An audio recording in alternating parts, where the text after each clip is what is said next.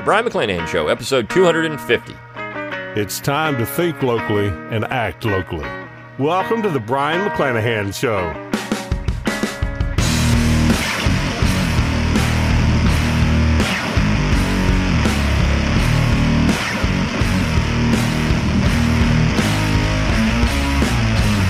Welcome back to the Brion McClanahan Show. Glad to have you back in the program. Very glad to be here. Don't forget to follow me on Twitter at Brion McClanahan. Like my Facebook page at Brion McClanahan. And of course, subscribe to my YouTube page where you can watch this podcast at Brion McClanahan. If you don't want to find all those social media buttons on your own, just go out to my webpage, brionmcclanahan.com. That's B-R-I-O-N, McClanahan.com. You'll find all my social media buttons at the top of the page.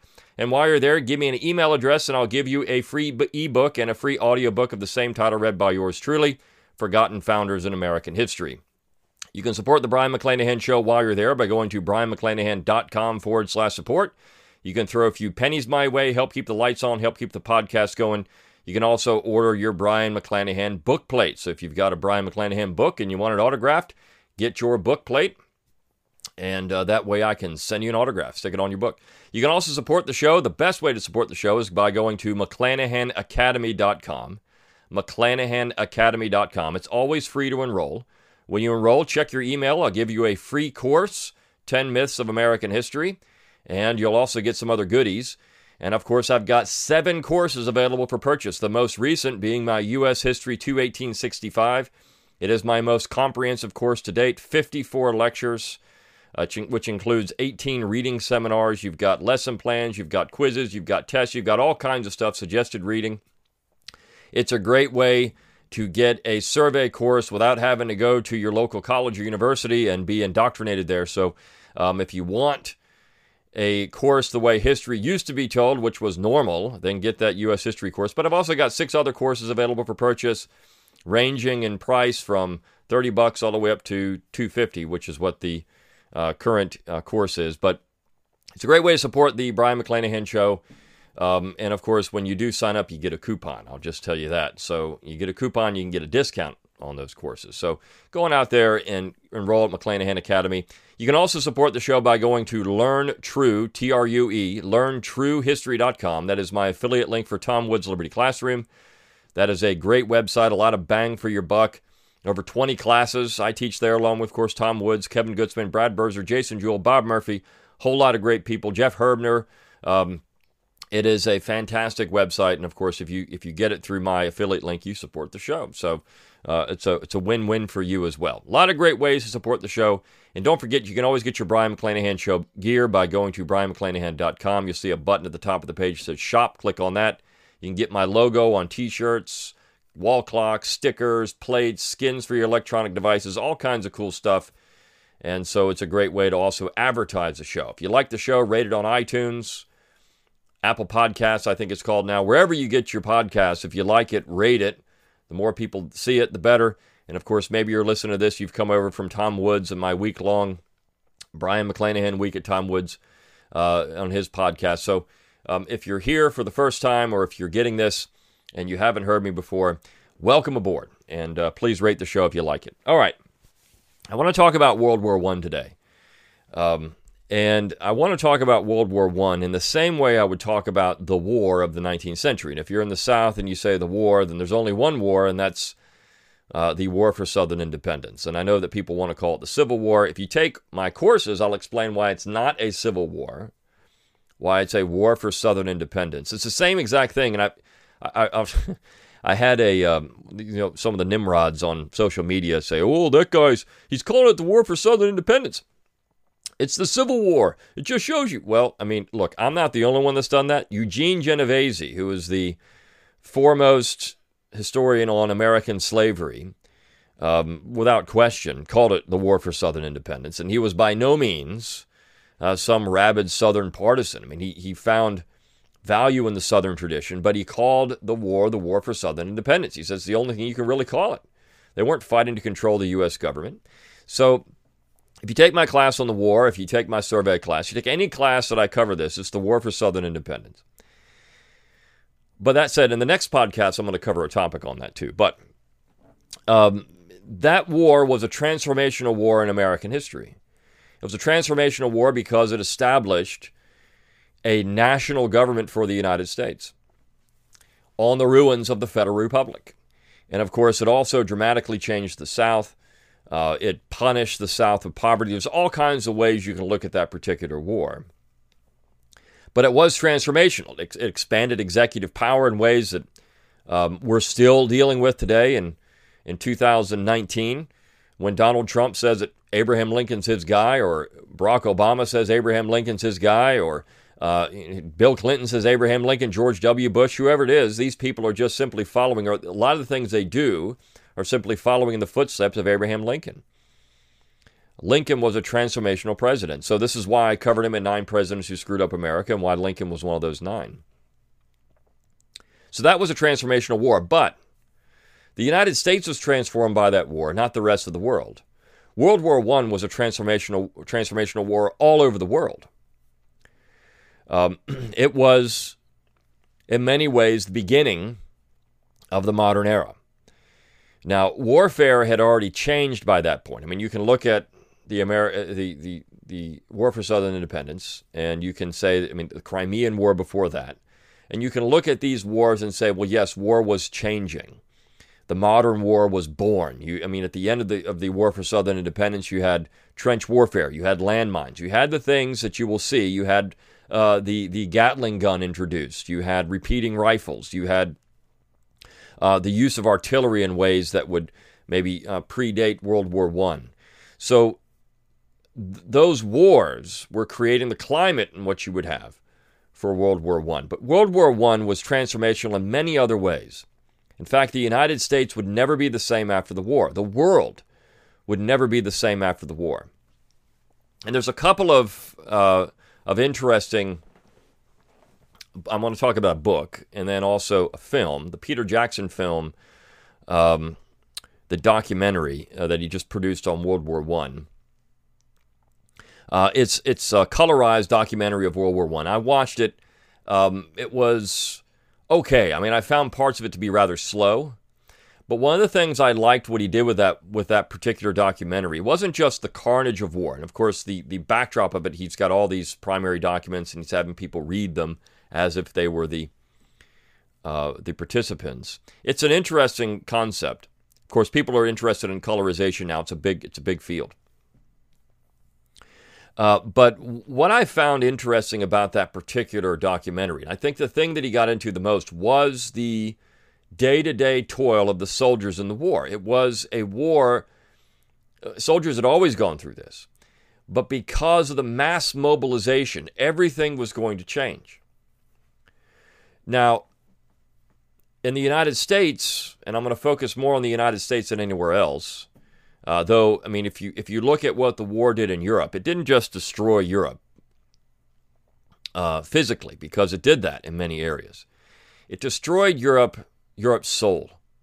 I think that you can say without question that transformed Europe into the Europe of the mid-20th century and then in modern Europe. I mean, what happened there? It was the rise of democracy. I mean, we can't say that World War I was, we can look at Germany, for example, and how, well, that's autocracy. This is Germany going to war, and you've got the Tsar in Russia.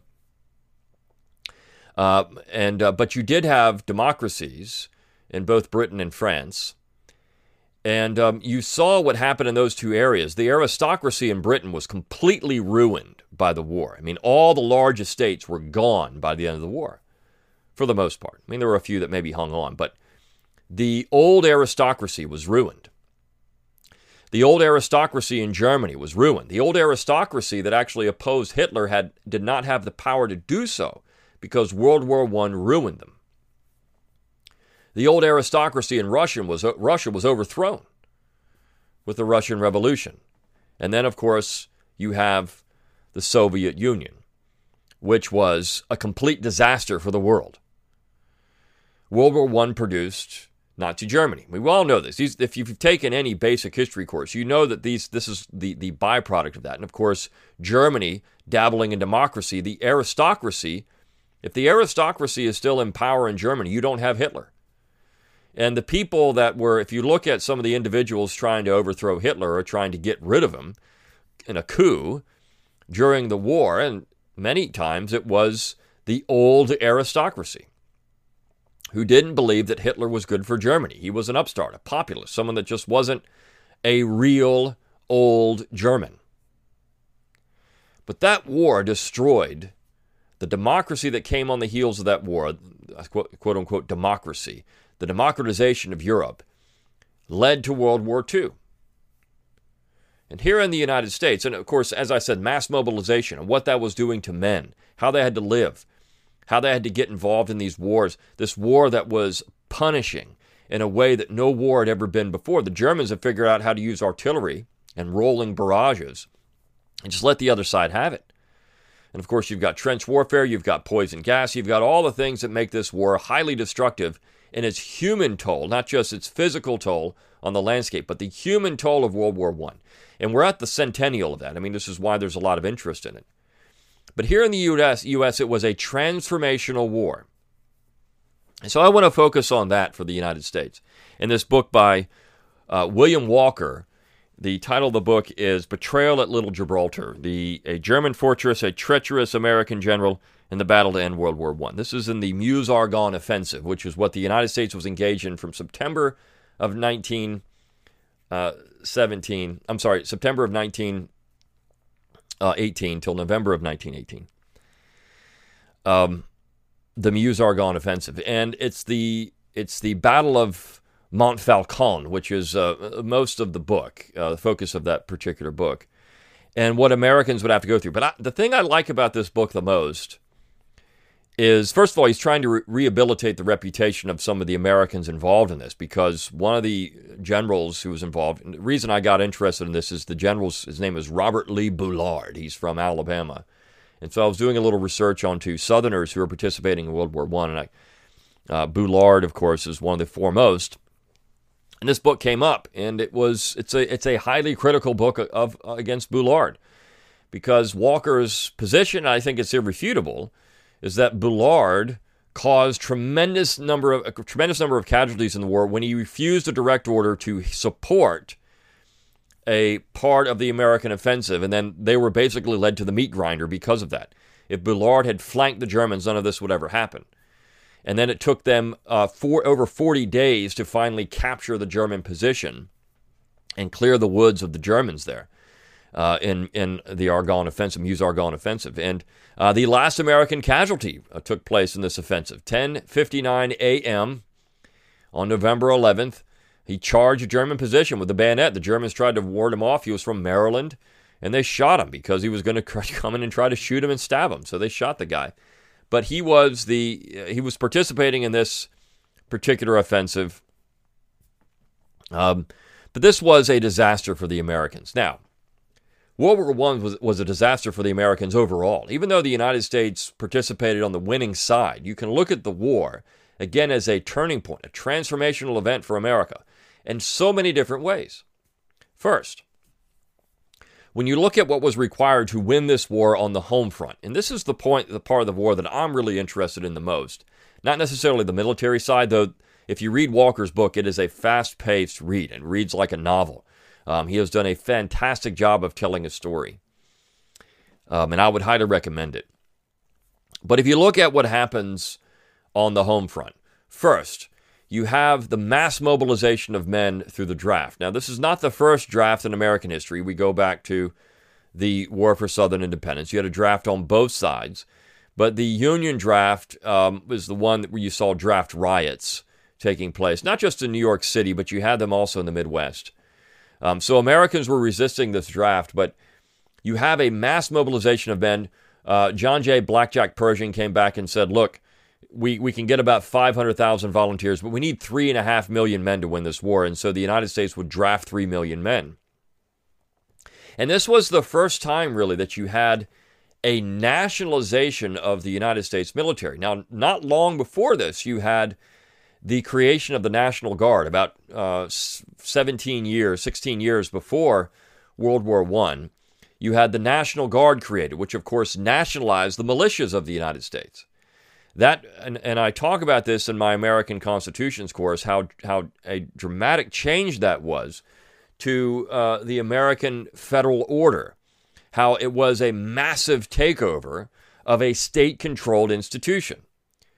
And in my opinion, unconstitutional. But you had the National Guard nationalized, and just by the term National Guard. So you had this creation of a national army in many ways. And then, of course, the draft does this. It completes the process because now men are being thrown into the military from all over the United States. They're no longer divided up by, say, state. You don't have the guys from Alabama fighting with the guys from Alabama in that unit.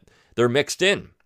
You've got men from all over the United States thrown together, and this creates the national army that we now know and now know in the modern era, where you have this melting pot, so to speak, of American troops coming in from all over the place. You're just assigned, and you go in with these people that you don't know, and you create this. You break them down into a singular people. I mean, the military really is a vehicle for social change in the 20th century in America. Without question.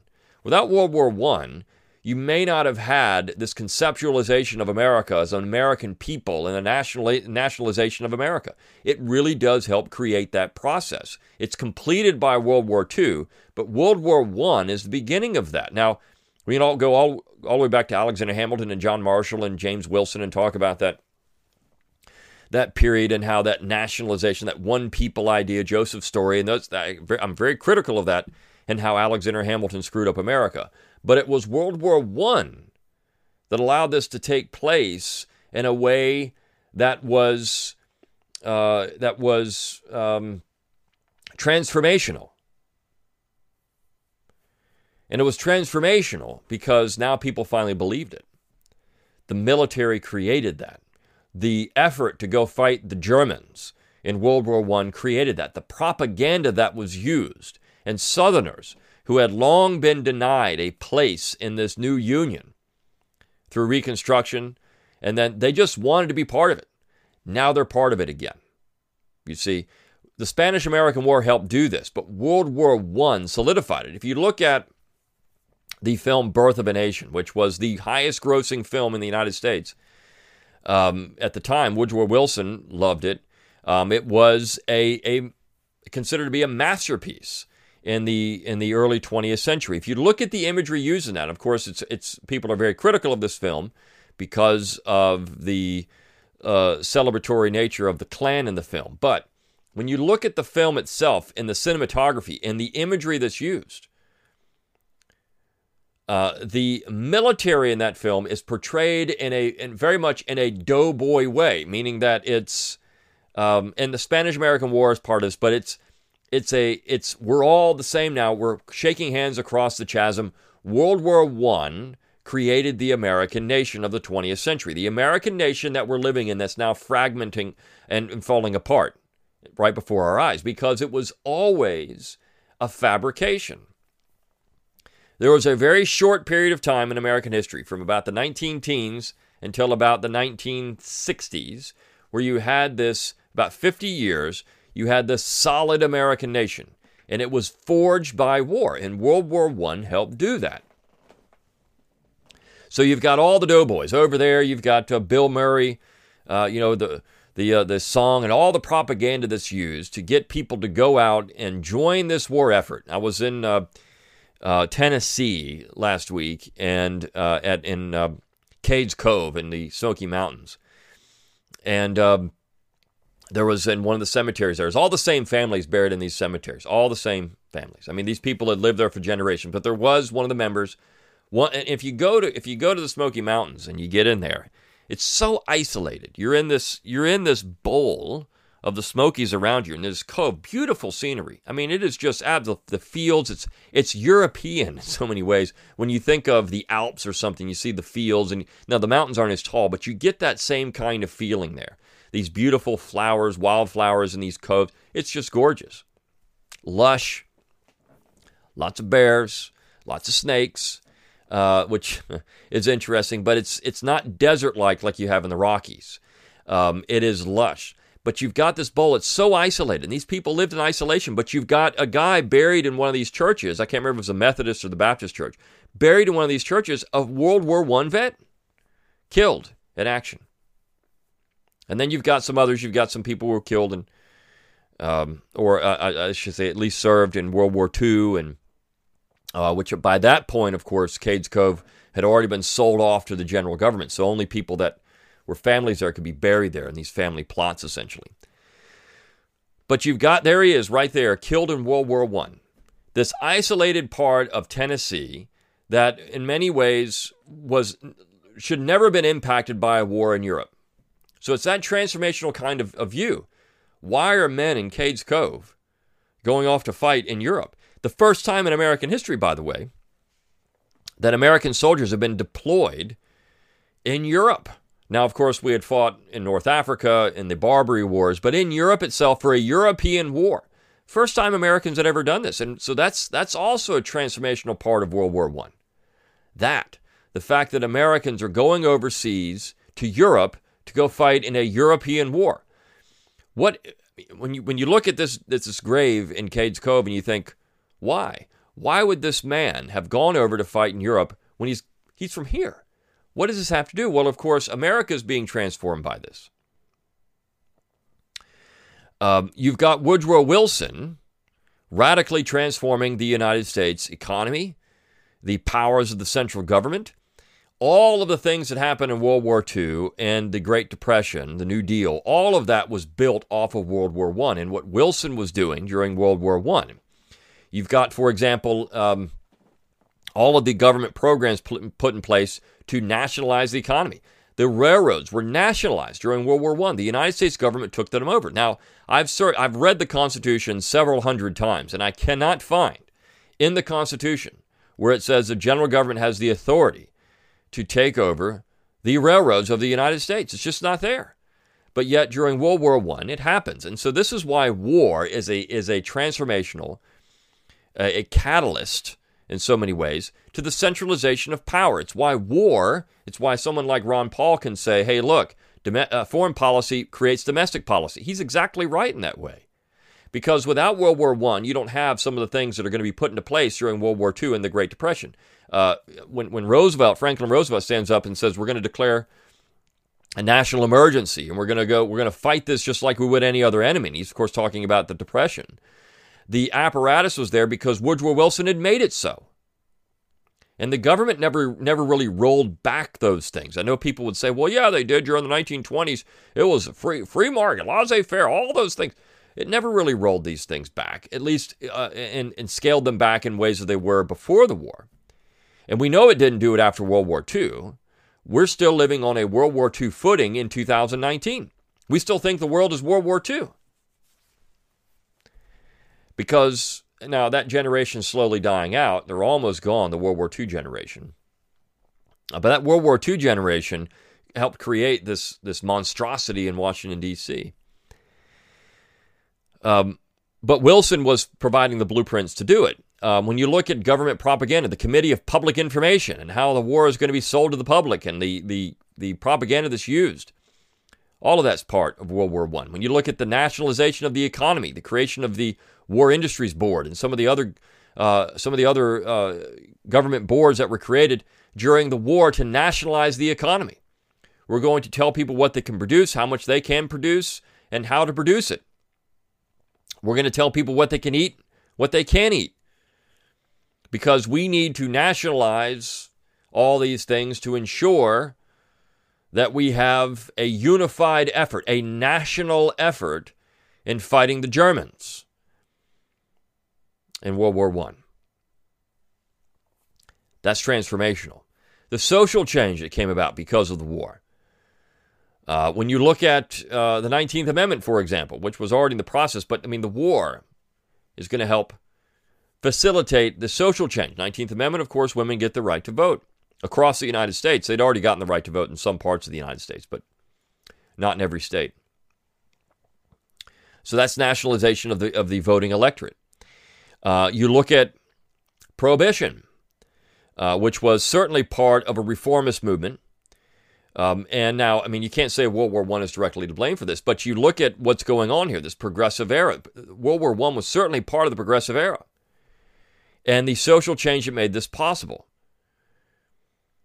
The income tax, of course, which had been passed before the war, but the income tax allows for the general government to borrow the money, or to, I should say, confiscate the money, because at this point they look at it like, and they're borrowing a lot of money too, but they look at it as a voluntary effort, but to confiscate the money to go fight the war. The new national banking system, which was put into place not long before the war with the Federal Reserve. So all of this is part of this process by which the United States is nationalized, but World War I finished the job. It's already started. You had the direct election of senators. You had the national creation of the Federal Reserve as a national bank. You had the income tax, which was now nationalizing the finances of the United States. You, of course, had the nationalization of another nationalization of the electorate with women, and then prohibition, which was a complete reformist effort.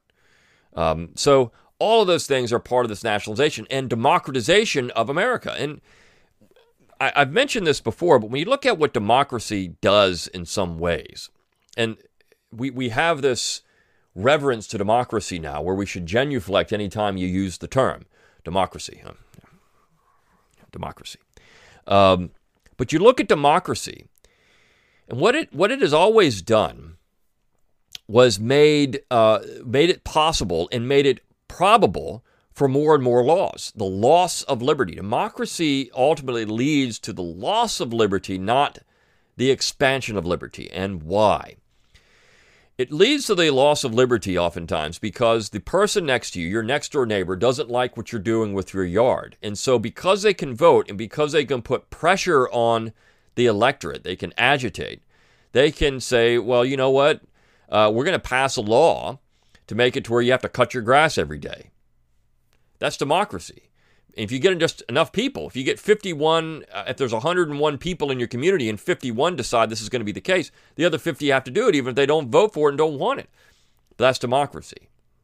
And you put that on a larger and larger scale, and you get the loss of liberty because some little section is going to agitate for something, and then everyone else, where it doesn't really matter, everyone else is going to have to do this. Because one little section, one little group of people wants to agitate. And they can get enough people to vote their way, because typically in democracies you don't have 100% participation anyways. You get 30 to 40% participation.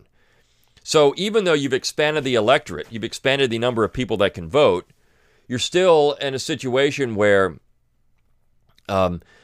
just because you've done that doesn't mean that everyone's going to participate. In fact, you see less participation percentage-wise when you have more democracy than you do when you have less. But this democratization is going to lead to more war, and bigger wars, and more disastrous wars, and to larger and larger government, and the further loss of liberty. And World War I is a prime example of that.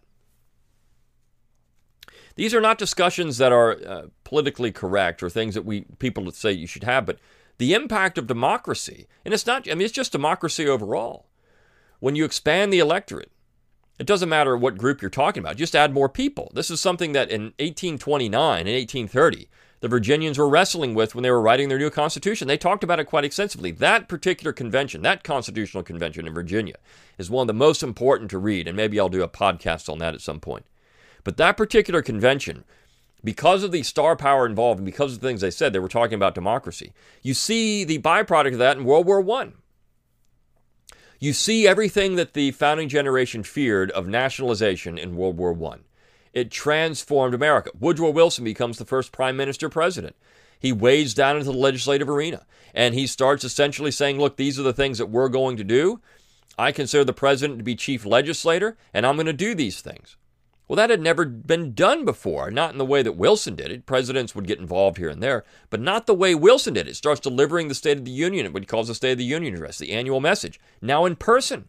He wades into the legislative arena. He considers himself to be a more prime minister than president. And this is essentially what you have now.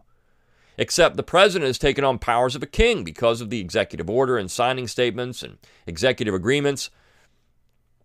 At least Wilson was still willing to use the Congress the way it was supposed to be used in a declaration of war and agreements, diplomatic agreements that had to be ratified by the Senate. Wilson was still willing to work through the infrastructure that was there, the constitutional structure that was there.